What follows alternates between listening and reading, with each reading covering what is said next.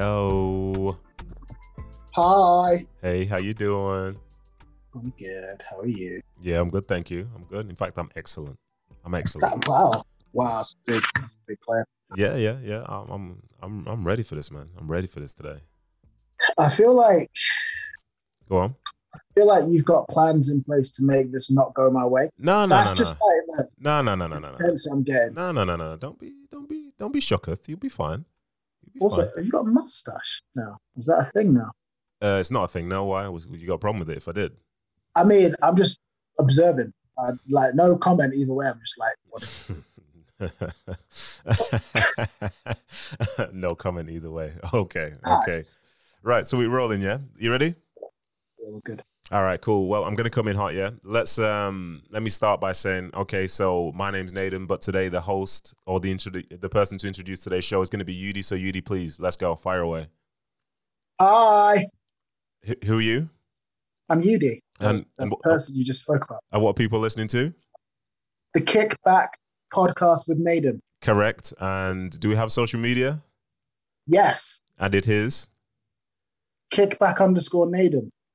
Oh, just that. That's it. Okay, cool. Nothing else. Is that on Facebook? What did I miss? I don't know. Is that on TikTok? Like, where is that? I nailed that. Oh, Instagram and Twitter. Instagram and on Twitter. Yes. And since it's a podcast, people should do what? Hold on. Subscribe. Subscribe is correct. Yes. I nailed that. Yes. I've been revising. Yeah, for real. This is good. It's taken 6 weeks, but this is good. 6 whole weeks. But it's good. See, I'm a fast learner. Yeah, something like that. And also, is there a music playlist or anything like that? Yes, on Spotify. And how do people get to that? Link is in the description. No, it's in the show notes. They always say the description. When I watched it on the YouTube, they say the description. Yeah. This isn't YouTube. Just in case you were unsure of which platform you're on, this is not YouTube. Right. So yeah, anyway, that's my cousin Yudi, guys. My name's Nathan. This is Kickback with Nathan. Welcome to the show. As he said, our social media is on Instagram and on Twitter, and the handle is kickback_Nathan. Please subscribe to the show so you don't miss out on any content. And there is a music playlist for people who are that way inclined, and that can be found in the show notes. Not in the description, in the show notes. So yeah, Yudi, you're a serious podder now because you've got an audio recorder, haven't you? So you're taking the audio levels to a whole new place. Is that correct? I didn't want to be the one to say it, but yeah, I've stepped my pod game up. So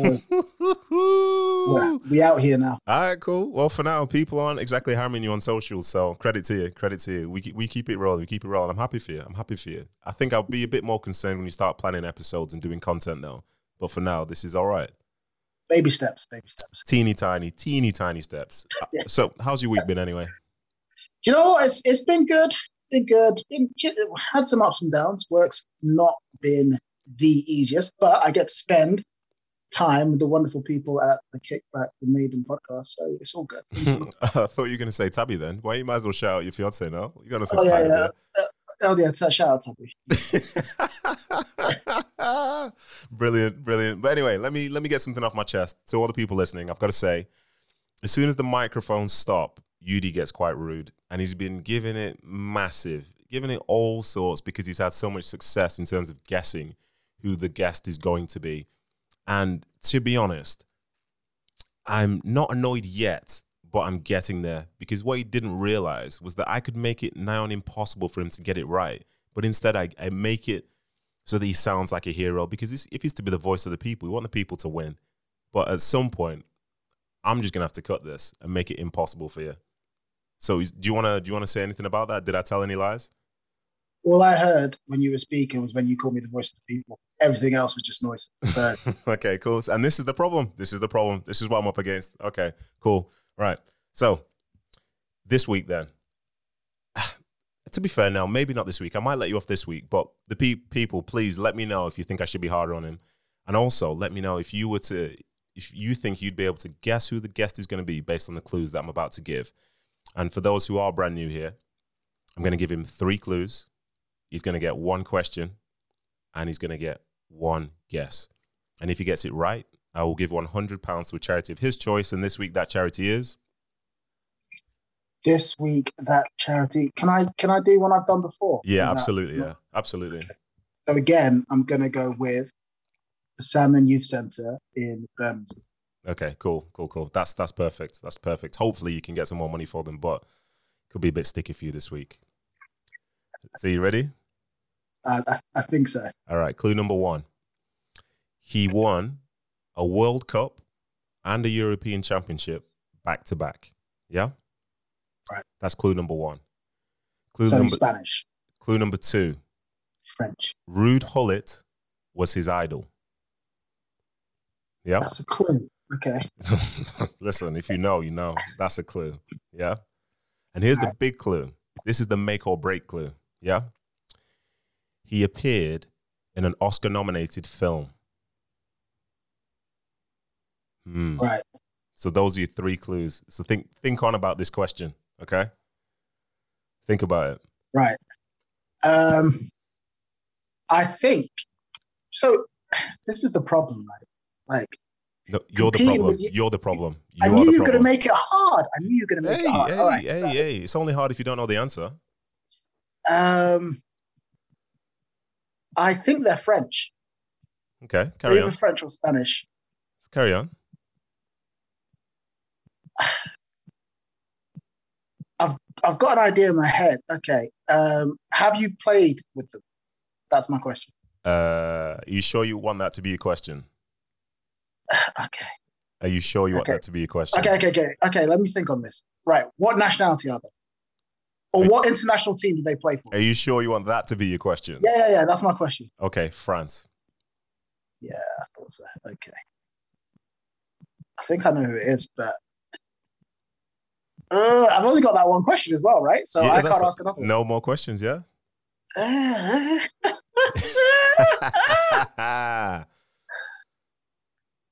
Come on. So second clue was what? Ruud Gullit was his idol, yes. Okay, I've got an idea who I think it might be. Go on then. What happens if I guess once and I get it wrong, but then I guess the second time and I get it right? Nobody said anything's going on with second guesses. That's the thing.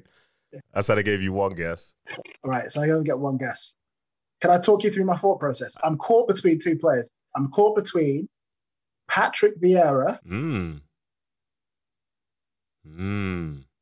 But the only other what's throwing me is I know a player who was French who appeared in a film, and it wasn't Patrick Vieira. Mm-hmm. That was Frank Leboeuf. Mm-hmm.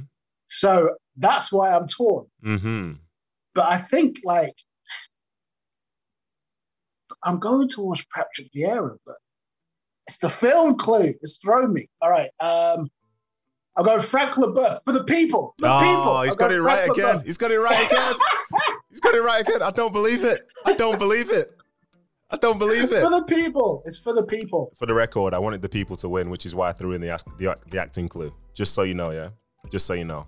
That's the energy I give to the people, yeah? The people appreciate you. Yeah, so congratulations. You've done it again.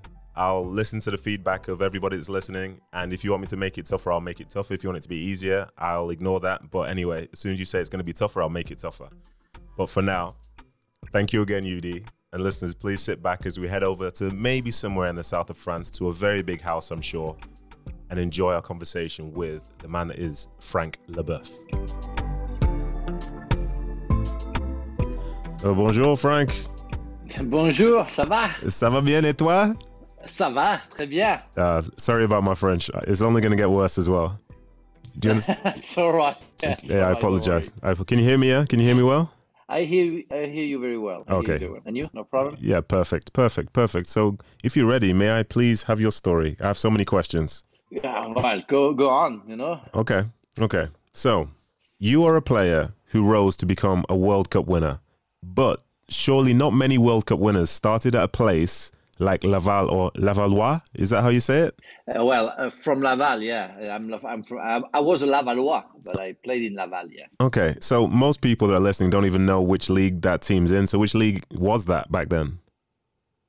It was the Ligue 1 at the time. They were in Ligue 1 for the first year, and I didn't play a lot. I played like the last 5 months, but it was already almost over. We're ready to go down. So I played in the second division in a championship, you would say, in England. So is that the level that you deserve to start at, or did you think you could have been playing higher when you began your career? Well, I think there is a process of learning that you have to go through, and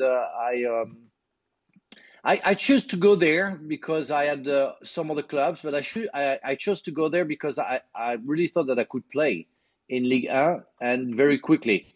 They were giving chances to young players and youth, and it's why I chose to go there, because I knew that in big clubs like nowadays you can see there is not too many rooms for young players. So I think it was a good opportunity, and I think it's still a good opportunity to pick clubs who give chances. Okay, and how about from there then? You went to Strasbourg. Was that your decision, or did they choose you? They chose me. In fact, I played 2.5 years for Laval. Then I was about to sign for Paris Saint-Germain. Okay. The former chairman, Mr. Borrelli, wanted me to sign, and in fact, it didn't happen. And they picked Antoine Camboire, a fantastic French player who did so great against Real Madrid in the Champions League for them. So I was very disappointed, and and I got sick. I have to say, I lost like 4 kilos. My stomach didn't accept the verdict, and in fact I when my agent came and said 2 weeks after and said, well, I have Strasbourg, I didn't want to go, and they were also in championship in France, but they came, they seduced me, and I said, okay, go for it. And the stadium was absolutely fantastic. It was a new stadium and all the facilities were great. The ambition were there. The coach was Léonard Spech, a former international French player, and he loved me and he showed his love for me, and I took the challenge, and it worked immediately there. And a year and a half after, we went up, and we went to the Ligue 1, and so I spent like 5.5 years there. Okay, so if you're the king of Strasbourg essentially, and the fans love you, the training facility's great, why did you leave? You're a Frenchman playing for a team in France, and you're the king. So why leave? Why did I leave? I left because I had some problems with some players. I was the captain of the team, and the coach got sacked in the middle of the season, and I was kind of his protege, and I was also really the captain of the young players, not too much the players of my age, and so we had a session, and really the dressing room split in two, and I had some problems in Strasbourg, and after 5.5 years, I think you arrive at the end of a cycle, and I decided to in fact to see if I could go somewhere else, something with a better challenge where I could play Europe. I played with Strasbourg in Europe. I was international already when I was at Strasbourg, but I wanted something more. And we were in '96, and we had the chance to see the Bosman law being accepted. Meaning that everybody could travel everywhere, and all foreigners could play anywhere they wanted to. And when you receive a phone call from Ruud Gullit saying that he wants you desperately, how come you can say no to a Ballon d'Or, to a legend of our football? And the guys say to me on top of it, well, I wasn't speaking very well English, as you can see again still. But Graham Rix was translated for me what Ruud Gullit was saying, because Graham Rix was played in France at some point. And he said he was so happy, Ruud was so happy that you didn't play even a second during the European Championship in England, because nobody can see your quality. Mm-hmm. So now you're going to play for Chelsea, and you're going to show to the world what you're worth. And I say, well, is he talking about me, or is he talking about somebody else? Really. And when I saw him, he hugged me and he said, "Hey, lovely boy, I'm so happy to see you." Where nobody knew me. I wasn't Arsene Who, but I was Frank Who, mm-hmm. at Chelsea. But you cannot say no to Ruud Gullit when he wants you. And on top of it, the wage was quite good. When you come to England, it's always better. Yeah, well, yeah, that is true. That is true. So when you were in France then, before you actually went to Chelsea, did you actually have ambitions to go and play in England, or was it just timing that meant that you went to England at that point? It was both in a way because at the time we couldn't really follow football overseas, and the only thing we could see it was European campaigns or World Cups or European Championships. But we had the chance also to see the FA Cup final, for example, and I saw Cantona winning against Wimbledon. No, I don't remember which was the last second that he scored. Help me out. No, it wasn't Liverpool. It wasn't Liverpool. It was Liverpool, maybe. Liverpool. It was Liverpool. Yeah, and so we saw those kind of things. And even when I was younger, I was seeing every year the FA Cup, and I say, "Wow, what an atmosphere! It's absolutely fantastic." I was a friend of DJ Six, who played for Aston Villa, I think, and he was a French first guy to go there. The first French guy, sorry, to go there. And he said, Frank, if you want to have something special, go to England, where the fashion was to go to Italy or Spain at the time. And you know what? On top of it, I wanted to learn English. I think it's going to be, for me, fantastic to learn English and be able to travel all around the world to speak with everybody because I speak English. And that became an opportunity. And Chelsea wanted to build something. So I said, okay, I almost went to Marseille, and it didn't happen. I had 2 clubs in Italy, 1 club in Spain, but when Chelsea came out, again, I couldn't say no to Ruud Gullit, but I think it was the opportunity. Chelsea was completely unknown. I'll tell you the truth. I never been to England before I signed for Chelsea. I didn't know where was Chelsea. I didn't know it was an area in London. Yeah. No clue. I had to check on internet, and in '96 it wasn't the same internet. I had to find out what the club was. That's crazy. And, I knew it was. Yeah, that's crazy.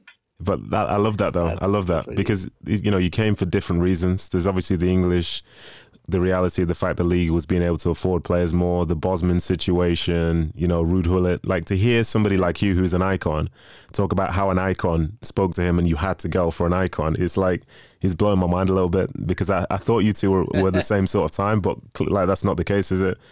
So well, that's my issue about my career and about football, where I've got idols: Platini, Johan Cruyff, Beckenbauer, Ruud Gullit, and some others, and I did better than my idols. That's an issue from it. That's a problem. I don't put myself in another level. I'm not Zidane. I'm not Joker. I'm not Platini. I'm not Cruyff, of course. But I'm World Cup champion, so that's good enough for me. That's good enough for everybody, I think. Yeah. So what exactly was the English league like when you first joined? Because I think a lot of people, they pay attention to the league now, but from back then, they couldn't really remember. I can't remember the details. So what was it like to play in?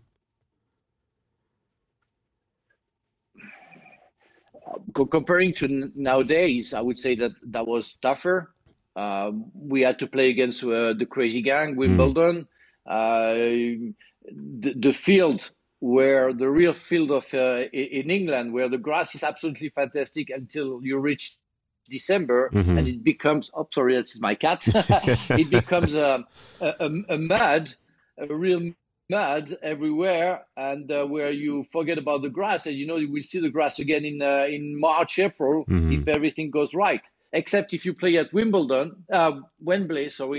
where you have the fantastic grass. But otherwise, it was like football has different rules in Great Britain, in England, where referees let you do for a defender almost everything you want to do. But don't forget that the striker can punch you in the face and I won't say anything and I will say play on. Now don't forget that the captain of England, Adams, can push the striker and nobody's going to say anything, and he's going to work also for Alan Shearer after that. That was England. That was craziness of England, and I felt that football was created in your country. Mm-hmm. That's what it is for me. Mm-hmm. That's what it is. You feel when you come at Wembley, when you go through the tunnel and you go there, and I still have, The goosebumps, yeah. when I talk about it, Mm. because you feel the creation of football. Mm. And everything started from there. So they have the right to change everything, or to make a statement about everything, because they created it. Mm-hmm. And you have to accept it as a foreigner. If you're not happy, go back to France. But if you're happy, if you want to do that, you will have to start to change some stuff, like being tougher, Mm-hmm. not complaining, Mm-hmm. not pushing the ref. Mm-hmm. Well, that's what it is. That's what it is. But that was fun. That was really fun. I love that. So the Chelsea team you ended up being a part of was very talented and was very successful. I think you essentially won everything except for the league. But before I talk about the league, what made you so good then in that time? I guess the experience of all the players from abroad. We had mainly Dennis Wise as an English player, and Graham Lusso came join us. John Terry was a very young player, yeah, and that's it. And we had Jody Morris and some other players like Nichols and everything. But I think we were 17 different nationalities, okay. And that was crazy. From Dimitri Karin, the Russian, to Marcus, the Welsh, and Craig Burley, that we work happily with. But you had Dan Petrescu, the Romanian, and all the Italian legend with Vialli, Zola, Di Matteo. Ruud was there, and I had the chance to play alongside him in central defense for almost a season. Steve Clark, the Scottish. So a mix of everything, with very experienced player, willing to play together. That's the thing, and willing to change something at the club. The club was very unknown in the world because it didn't win anything for like 25 years, something like that. And we wanted to change that. And we wanted to create a very special spirit, not forgetting we were in England, that, okay, we could have a sexy football, kind of like Ruud like to say it, but at the same time, being able to beat every team if we had to play a little bit tougher. It's what we did against Wimbledon in a semi-final at Highbury of the FA Cup.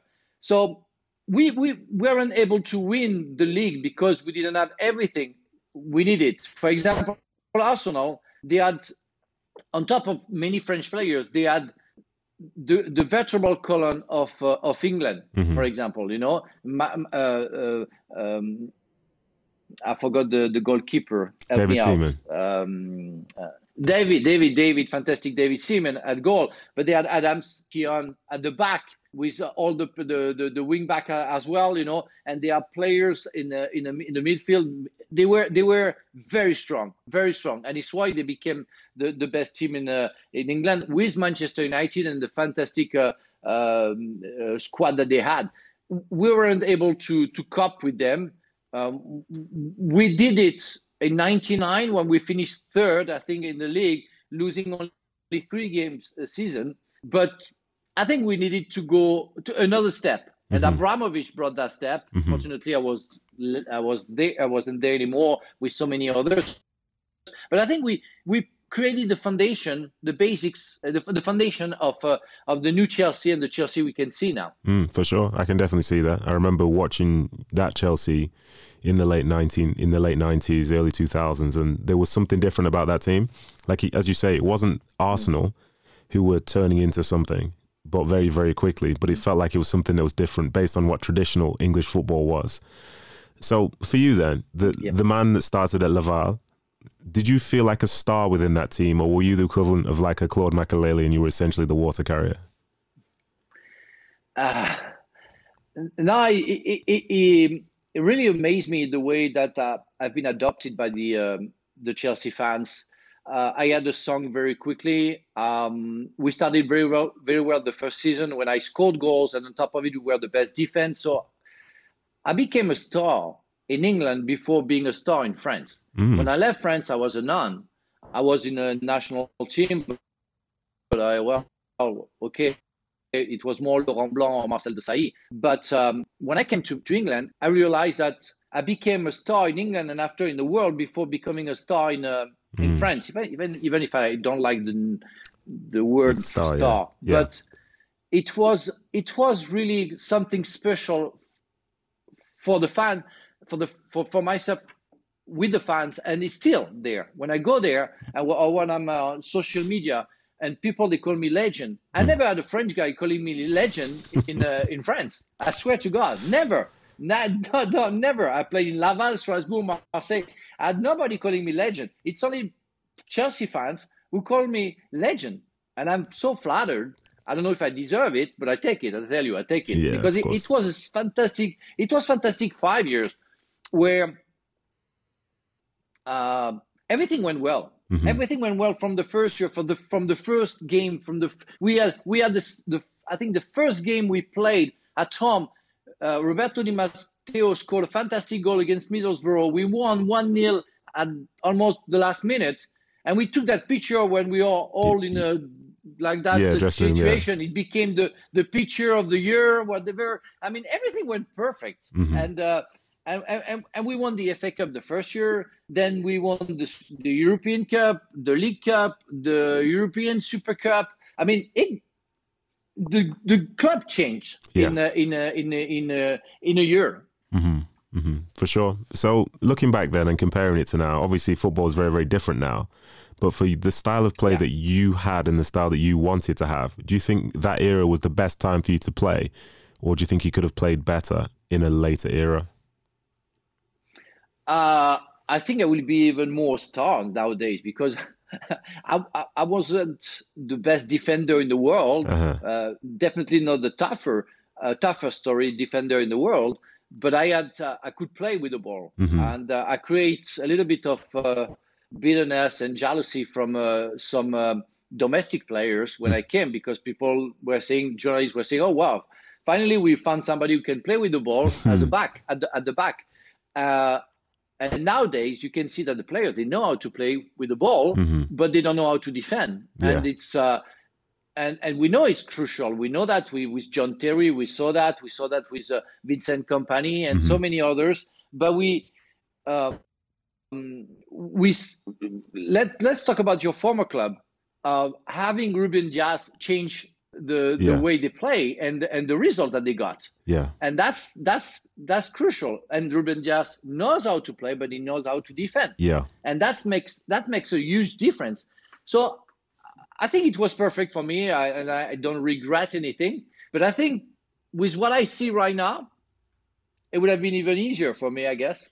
Okay, I like it. So it's fair to say then, during the time you were at Chelsea, for as much as there was Arsenal, there was also Manchester United. And I think now when we work on ESPN, we talk about United and so on. But say to go back then, what was it about that period that made them so successful? Because in my mind now, we talk a lot about strategy, formations, tactics, this and the other. But if I was to watch a game from United in the late 90s, I don't know what I'd be expecting to see. Like, what made them so good in that time? A little bit of everything, because don't forget that most of players that we saw became stars come from the academy. But on top of it, you have experienced players like Pallister, Steve Bruce, but you also Keane in the middle of the park, and the two fantastic Dwight York and Cole, Andy Cole, and everywhere in every position they had fantastic players. And on top of that, they had on the bench, they had a fantastic Ole Gunnar Solskjaer who could score goals from everywhere. And they had somebody special. They had Sir Alex Ferguson. I mean, that guy felt football. He was breathing, eating, drinking football, and he was giving it to the players. I mean, I don't know. I think you need to have everything in order to win something. Of course, the experience, the feeling, but you need the luck as well. And I've been fortunate in my life, and I'm pretty sure that Sir Alex Ferguson has been fortunate. Well, in fact, we went one day. I was in Monte Carlo in the casino, and how do you say the guy who give the cards, the croupier? Yeah, The croupier, you say? Mm-hmm. The croupier said, well, after an hour that I was sitting there, he said, you know what? I'm so happy that the two of you are seated there. I say, the two of who? I'm on my own. He said, no, Mr. Sir Alex Ferguson and yourself. I was playing with Sir Alex Ferguson. I was playing blackjack for an hour. I didn't see him. He didn't see me. and we were sitting next to each other. Oh, and that's I terrific. said, oh, sir, how are you doing? And we had his wife came after, and we had a fantastic evening. I mean, that guy had everything. And that guy, and we saw the difference when he left. Yeah. He knew football. He knew exactly which player he had to play. Remember the thing that he had with David Beckham when he had some problem with David. And he said and they were confronting a lot. I'm sure he loved him, but he wanted to teach him something. It was perfect. I mean, on top of it, players. Do you know the water carrier they were talking about? Keane, Scholes. Come on. Yeah. Wow. Everybody wants that in the middle of the park. Yeah. Because you can go to the war. You can go to the war with those players. Yeah, for sure. So you talk about your time in Chelsea. You're basically a king. You're a superstar, not in France, but in England. So why do you leave England and go back to France? For two reasons, or three. I was fed up with the rain. Okay, that's fair. That's the light reason. The heavy one is that my father was having a cancer, and he died in 2004 from cancer. And so I wanted to get a little bit closer from him, because I spent my grown-ups time away from my parents, starting from 18 to when I left Chelsea, 32. So I wanted to go back there, and the World Cup in 2002 was upon us, and in fact, Mr. Ranieri wanted to give John Terry more times on the field, and I was playing with Marcel, but I was feeling my performances weren't that as good as they were before, and it was maybe a time for me, like where I was talking about the cycle. It was maybe a time for me to leave if I wanted to be involved in the World Cup. Really, it's a regret. Now it's a regret. Okay. I think I should have stayed at Chelsea and play maybe as a substitute, accept the fact that maybe I wouldn't go to the World Cup, but that I would stay until the end of my career at Chelsea. I feel that I should have stayed. That's my feeling. But that's why I left. Okay. For those reasons. So you didn't have many good moments then at Marseille, are you saying? Is that right? I spent 2 years. Well, it's funny that at the press conference and when I signed, and I say, you know what? I was born in Marseille. Marseille has been a very big club. They're struggling right now. They finished almost the last seat before relegation 2 years before I signed. And I said, I want to put Marseille back into Champions League. And the journalists all laughed about what I said. And 2 years after, we finished second or third and qualified for the Champions League. And therefore I left. And I said, thank you, I've done my job, bye-bye. But it was a hard time. It's, I easily embrace the Anglo-Saxon way of style. And even if I was born in Marseille, I have a hard time with the Latin education and the Latin big mess everywhere around. And my father taught me mostly a German education where everything is strict, where everything is clean, where it's a yes or it's a no, and it's not a maybe. Yeah. And in Marseille, it's always, yeah, let's see, wait, maybe, yeah, we'll see. And it was hard. The fans were fantastic with me, nothing to complain about, but you couldn't lose one game. You felt in danger every time you lost a game. That's not the way I see football. Yeah, for sure. Because at the end of the day, even though you do represent the people of that town, that city, or whatever, it is just football, and that's tough for a lot of people to accept because they from the outside, they are willing their team. They feel like their team represents them 100%, and they're going to war with PSG. But at the end of the day, it's for 3 points. It's for more. It's not for what they feel it's like. And that's a tough situation. But I won't talk too much about the time in Marseille then. But you ended up finishing your career in Qatar. Is that how you wanted to finish? Because I think I needed to go slowly but surely to accepting the fact that there is a time for everything, and maybe it was a time to retire. Mm-hmm. But I wasn't ready at 30. I was 35 when I left Marseille to immediately stop from the top level to nothing. I would have loved to go to the US, but I didn't have that opportunity. I didn't have that one, and I was in fact fed up traveling. Yeah, and in Qatar, it's absolutely fantastic that it's only one city, or the next city is next to each other. They are like 5 miles away from each other. So you had no hotel before the game, no journey to go to another stadium, and it was fun because Romario came before me, and I was the first French guy to go there. But I was followed by so many fantastic players. Guardiola, that signed the same year, Gabriel Batistuta, Fernando Hierro, the Deboer brothers, Ali Benabia, playing for Manchester City as well. And the year after, Marcel Desailly came, Christophe Dugarry, Pascal Nouma, so many fantastic players. And you know what? Every day, every morning, we were dropping the kids at school, and we were seeing each other at the golf course, playing golf every morning, then napping in the afternoon, getting the kids to for the homework at home, and then going for a training session and playing Saturday against each other because we weren't playing the same team. Yeah, it was fun. Really, it was fun. And I played the Champions League. I never thought that I would play in Syria, that I would go to Kuwait to play a game.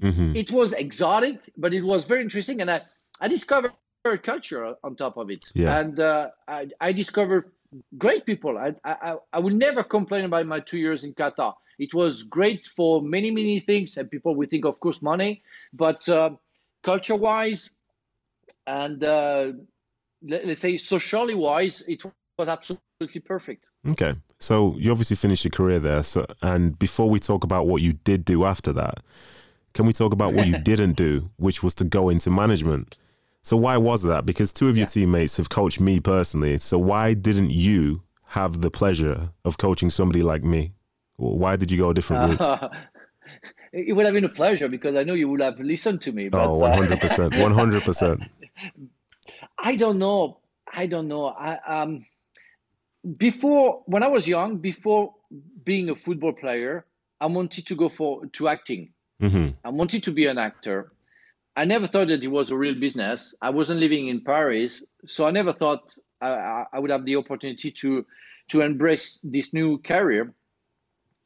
And I saw so many players getting their hair gray a year or a year and a half after coaching professional players. Well, you couldn't have seen on me, but I saw Marc Hughes, I saw Didier Deschamps, I saw Laurent Blanc being coaches after their career, and it's hard. It's a hard job, and then you don't want to go back to the process of getting an exam of do I know football or don't I know football. I mean, that's something that bothers me in a way. Going into some campaign for like a month or two, and for like a year, 2, 3 years, learning the process of coaching, psychologically, how you understand the players. I didn't want to go through that. I wanted to go to something else. And I think it wasn't, for me, it would have been an easy way to carry on with my life. But I like challenges, and I say I have an opportunity because it's compulsory to find something else to do, and I want to do something else. I want to work for as a consultant, as a talent for a TV channel, and I want to do it in English, and it's why I work for ESPN now, and I'm very pleased to. But I want to try to be an actor, and let's see if I can do it. And it's why I went to LA. Okay, so you moved to LA then, and at this stage, even though you did some things while you were still playing, you're essentially brand new. So this vision that you have of going to LA to work as an actor, it actually sounds quite common. It seems like that's the feel of LA for lots of different people, except now you're coming from the world of football into that.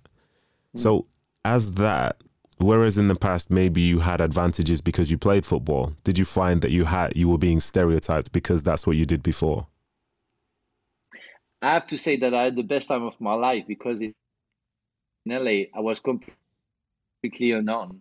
Nobody knew me. I pretended that I was a commercial when I signed for Lee Strasberg Institute, which is a branch of Actor Studio to learn the process of acting. And when they asked me what I was doing, and I say I'm a commercial, and it lasted like 6 months before an Italian recognized me. But my father died. I got a divorce, and then I stopped my career, so I had a bad time in my life. But it was refreshing to go to a place where nobody knew me, and I had to start from scratch. Of course, not completely from scratch, because I had a little bit of money to support my sadness and to keep on working on what I wanted to do. But I went to some courses of acting with young lad of 20 years old, and I was there. I was the oldest. And I was listening to all of those guys, full of hopes and everything. And I was just trying to find my way to another world.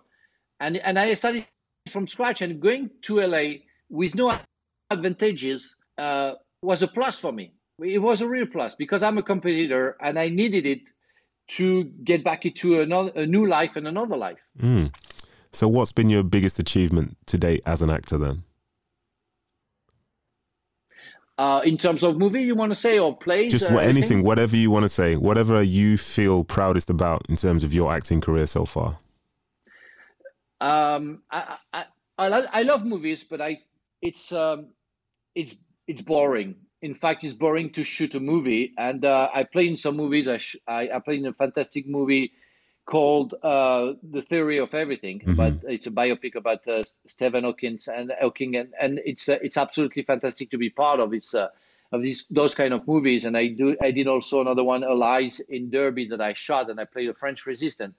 But I'm not going too much into movies because I didn't find a real role where I can be invested, and therefore I'm more in plays. I like to be on stage, and I play more. I play more plays, more performances in theaters than performances in a football field, because I played more than 1,000 times. I was more than 1,000 times on stage. Okay. But the first time that I received a script where you have 110 pages and you have to learn, and I was the lead character of the play, I say, how come? I mean, I learned like 1, 2, 3 pages when I was a student at Lee Strasberg, but 110 pages, I got crazy. I went crazy. I said, what's going to happen to my brain? And in fact, it's like a muscle. You work, you start 1 page, and the day after 2 pages, and the day after 3 pages. And now I can learn 10 pages in 1 day. Like that. Yes. It's crazy. But like for us, running, controlling the ball, if you start thinking how you control the ball and how you make a pass, you're going to mess it up. Yeah, for sure. But so you don't think about it. It has to become natural. And me, learning something and say, okay, okay, I know it. It's crazy. And you trust your brain. For the first time, I can trust, as a football player, I can trust my brain. That's so cool. So if you had to talk about your life then and everything you've done so far, which stage of your life would you introduce first? Would you talk about yourself as the player that's a World Cup winner, or the person now that's an actor on stage? When people ask me what I do, I say I'm an actor, but I would never deny what I did before. I'm a football player and I will always be a football player. Yeah. It's a problem, it's an issue in France where, if you're a football player, you cannot be an actor. Mm-hmm. Cantona and myself are being criticized because we are former football player. We should have stayed there, which is not a problem in England or in the US. But I'm a football player. I got everything from there. I got the discipline. I had the education coming from there because I was a football player and I had to share my time with teammates. Mm-hmm. I understand that. And you know what? Directors, when I shoot movies, they say, Frank, you never complain. I say, what do you want me to complain? I had coaches who asked me to go around the field and to go 10 times around the field and to run around the field. I thought the guy was a nice person. I don't want to say bad words. But I had to do it because he asked me to do it. We do like it is in the army. We don't wonder, we just do. Yeah. And when you ask me to do 10 times or 50 times the same scene, I get pissed, but inside I don't show it. And I do it because I'm paid for it. Mm-hmm. So I can't deny what I did before because it helps me a lot to believe in myself, to believe that I can do it. And it helps me also. That's the fun part because some people say, "You actor? How come you actor?" I say, "I saw so many Italians, falling in front of me where I didn't touch them. That I knew the process of acting before being an actor." Right. So let's talk about you now as the analyst. So obviously we do work together for ESPN. Does watching any games make you actually miss any part of being involved in football, or is it just business now and you can just see it and talk about it and move on? I think I'm still a player, and you want to be more specific on. Okay, so when you watch games, is there anything about watching the games that make you miss being a bigger part of that world? No, I think I did my time, and I don't regret anything. I had my time. I played 17 years, and what they do now, I didn't want to do. Mm-hmm. Just seeing them running makes me getting tired, and I say, oh my God, I don't know how I was able to do that for 17 years. Really, I like sports, and I still do sports. I'm going to do my bicycle after we finish that. But really, we did too much. Sports at a high level is not very good. It's not very healthy, I think. But I love what I do. I love analyzing football because I think I have a legit to do that. And I come from another time of football, but I think we know how it works. We know what the players feel. Mm-hmm. It's why sometimes I get some arguments with the journalists because I tell them, you don't know. You can reach a level where you can know something about football, but you don't know the last part. The last part, you only know it because you were a football player, because you know in your core what it is at that time, what you feel at that time. Yes. And I think it's why ESPN are very clever hiring us because first we are fantastic, of course, you and I, of course, but on top of it because we feel football. From Steve Nichols to Shaka Islop, to yourself, to Craig Burley, to any of them, and just lately Alessandro Del Piero, who joined us, we feel in our position what the player feels at the same time. And we try to translate, in fact, to the people who'd never been and didn't have the chance to be football players, what we feel, what we felt, and what we feel now. For sure. So since you're an analyst now and you're so experienced and you understand everything, I need to ask you this question almost. There. So from when you finished, the time came for a Cristiano Ronaldo and a Lionel Messi. When you were playing, you had a Ronaldo, like the Ronaldo, the guy who everybody loves, essentially. But nowadays they talk about Haalands and Mbappes. So is an Mbappe somebody who's closer to a Thierry Henry, or do people in France believe he's going to be the next Cristiano/Lionel Messi? I don't think he's going to be technically as precise, I would say, as Lionel Messi. it can be a Ronaldo, even if I think Cristiano Ronaldo is more technical than than Kylian. But definitely, it can be very close to Thierry Henry. Definitely, I see the father and the son when I see them, because the way they can speed up, accelerate in their movement, what they do with the ball. Yeah, of course, it makes me think of Thierry Henry. That's obvious. Like we see Messi, we see Maradona. Yeah. It's obvious for me. Yeah. Just for people listening, I need to make sure they understand that was not an insult to compare somebody to Thierry Henry, because Thierry Henry is one of my favorite strikers of all time. But Messi, Ronaldo raised the bar to a level which nobody ever saw coming. When you're scoring 50 goals a season for 15 years, that's not normal. It's literally not normal at all. That's not normal. I agree with you. I wonder. I don't know. Maybe we're gonna turn around. I wonder if Ronaldo and Messi would have played, and let's say Messi was Gianfranco Zola and Ronaldo was the Ronaldo that we all know, the number 9. If do you think they would score as much goal as they do now? I think for Brazilian Ronaldo with good health, yes, I think so. I think he does. I think he, for as much as he played with some great players and so on, and he played for some really good teams, like him in this era with, say, real quality in terms of tactics, design, ideas, and things like this, I think that would only make him better. And if you make Ronaldo better, you end up as Ronaldo, if that makes sense, confusing the two Ronaldos. And the same with like Zola as well. Okay. If somebody's so special, I don't know if he'd be as good as, say, Messi is in this moment, because Messi, like, I know you played with Zola, you love Zola, but there's sometimes when Messi played at his absolute best where I'd never seen that before. It was more than the goals. It was some of the passes, and even looking back, to see that he played in a team that had a midfield of Xavi, Iniesta, and Busquets, and they were feeding him, and he was feeding Samuel Eto'o and whoever. That's outrageous. That's absolutely outrageous. Like Messi, like but now, go on.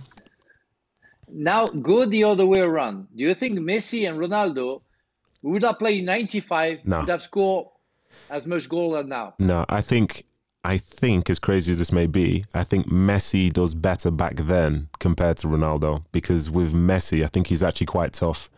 Whereas Ronaldo, I think in this era now, he's fairly well protected, where if somebody touches him, everyone's like, whoa, you shouldn't touch him. But back then, you're going to get kicked, and you're going to get kicked, and you're going to get kicked. And for as good as you are, you have to earn the right to be great.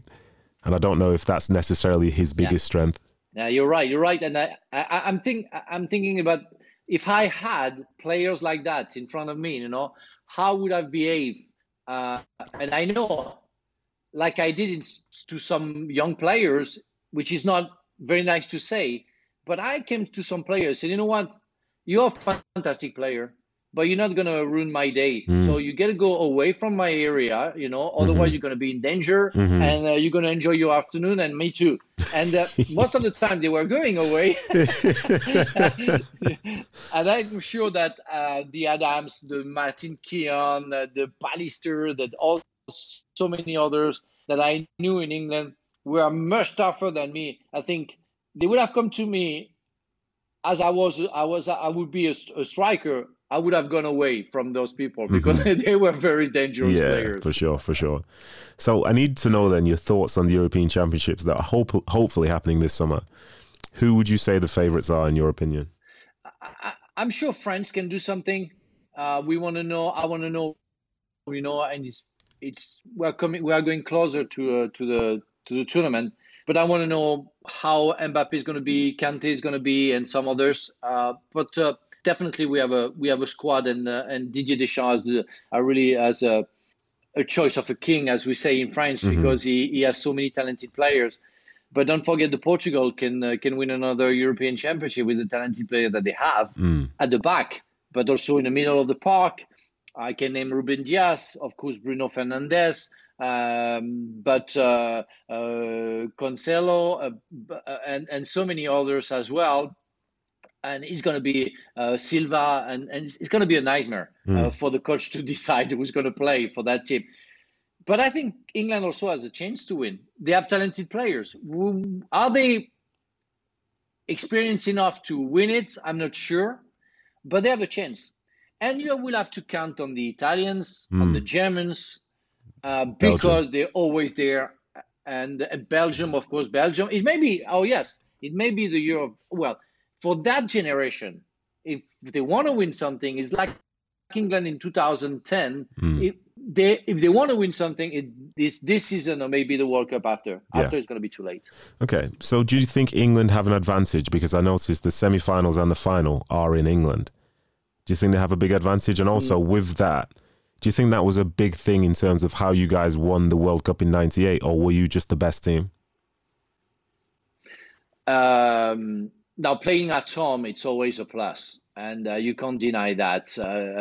You feel home. You know the stadiums, and you have the fans, most of the fans with you.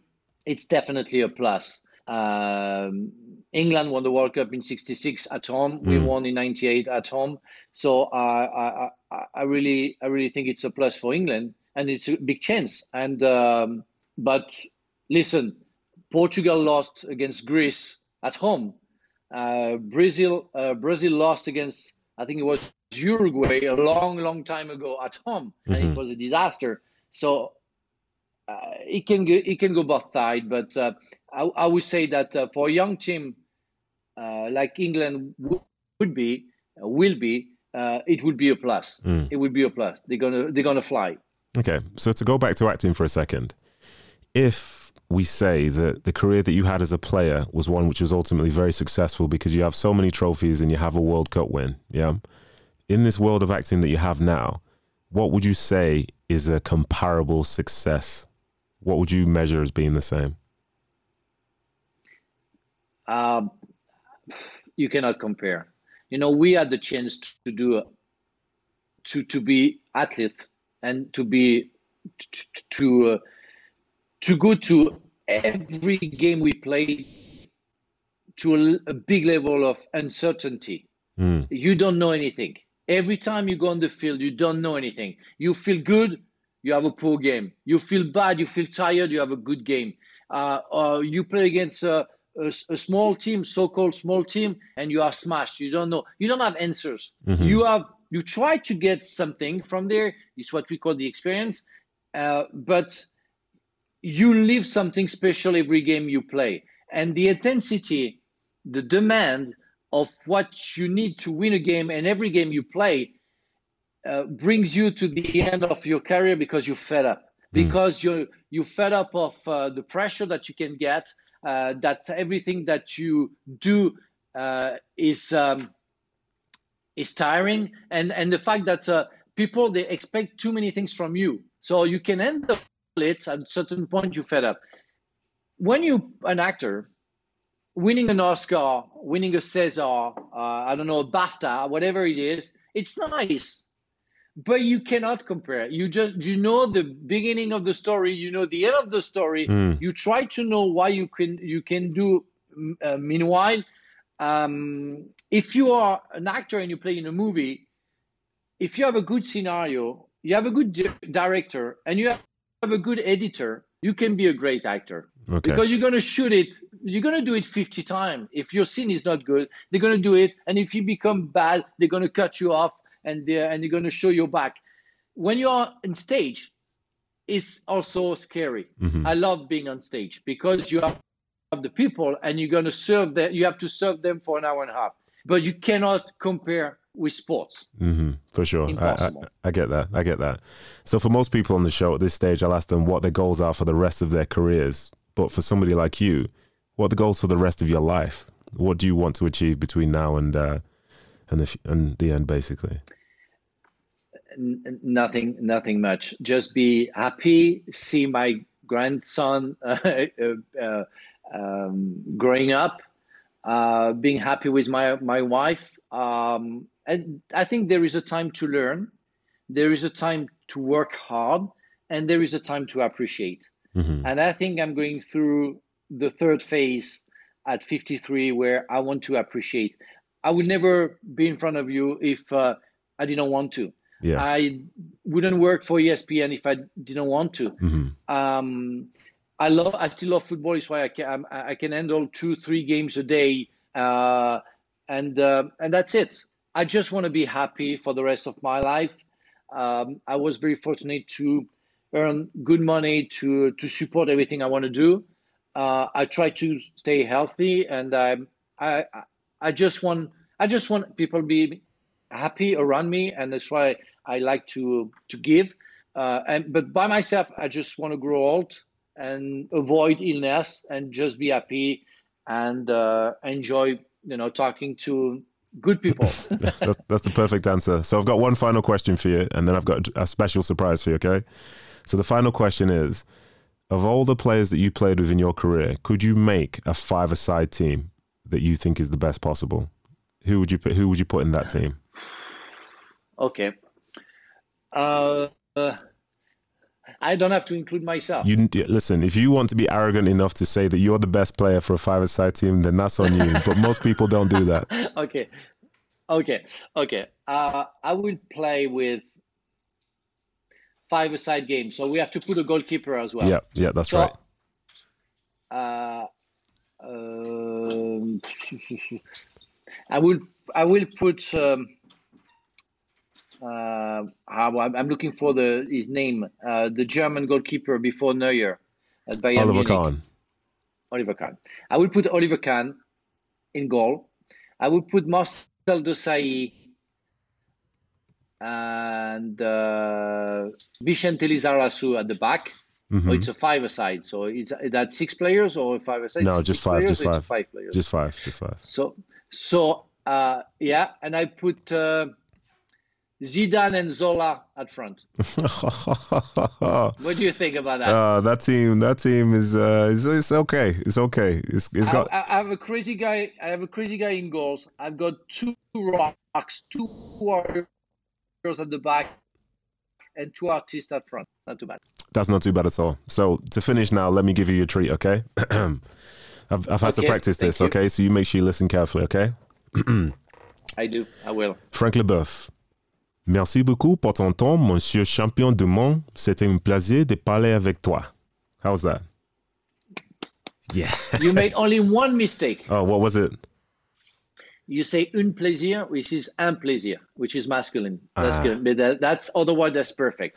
Right. That was really perfect. Even I understood every word you said. So it's great for an English guy. Come on, speak French. Wow, you call me English. I was born in Nigeria, raised in England. I speak a bit of French, a bit of Spanish. I like to speak all the languages. Get my point across. By the way, do you have any news about Celestine Babayaro? No news.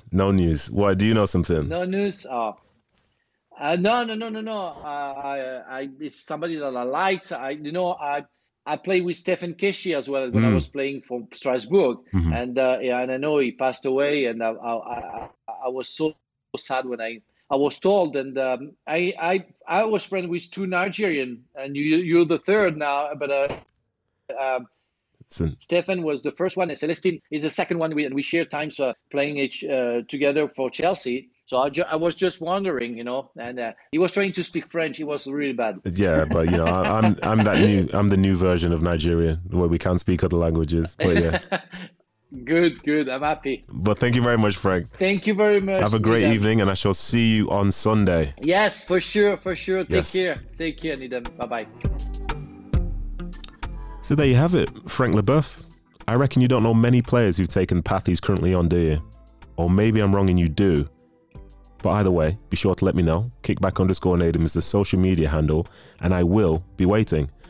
I hope he can find great success in his acting career like he did in his playing days, and for those curious to see which films he's already been in, be sure to search his name in IMDb. And so anyway, a big thank you to Frank for sharing his story with us all. A bigger thank you to the King of Utah, producer Ryan Hale. And finally, thanks for listening. Be sure to subscribe if you haven't done so already, and check out some of our older episodes just in case one kickback a week isn't enough for you. Bye for now.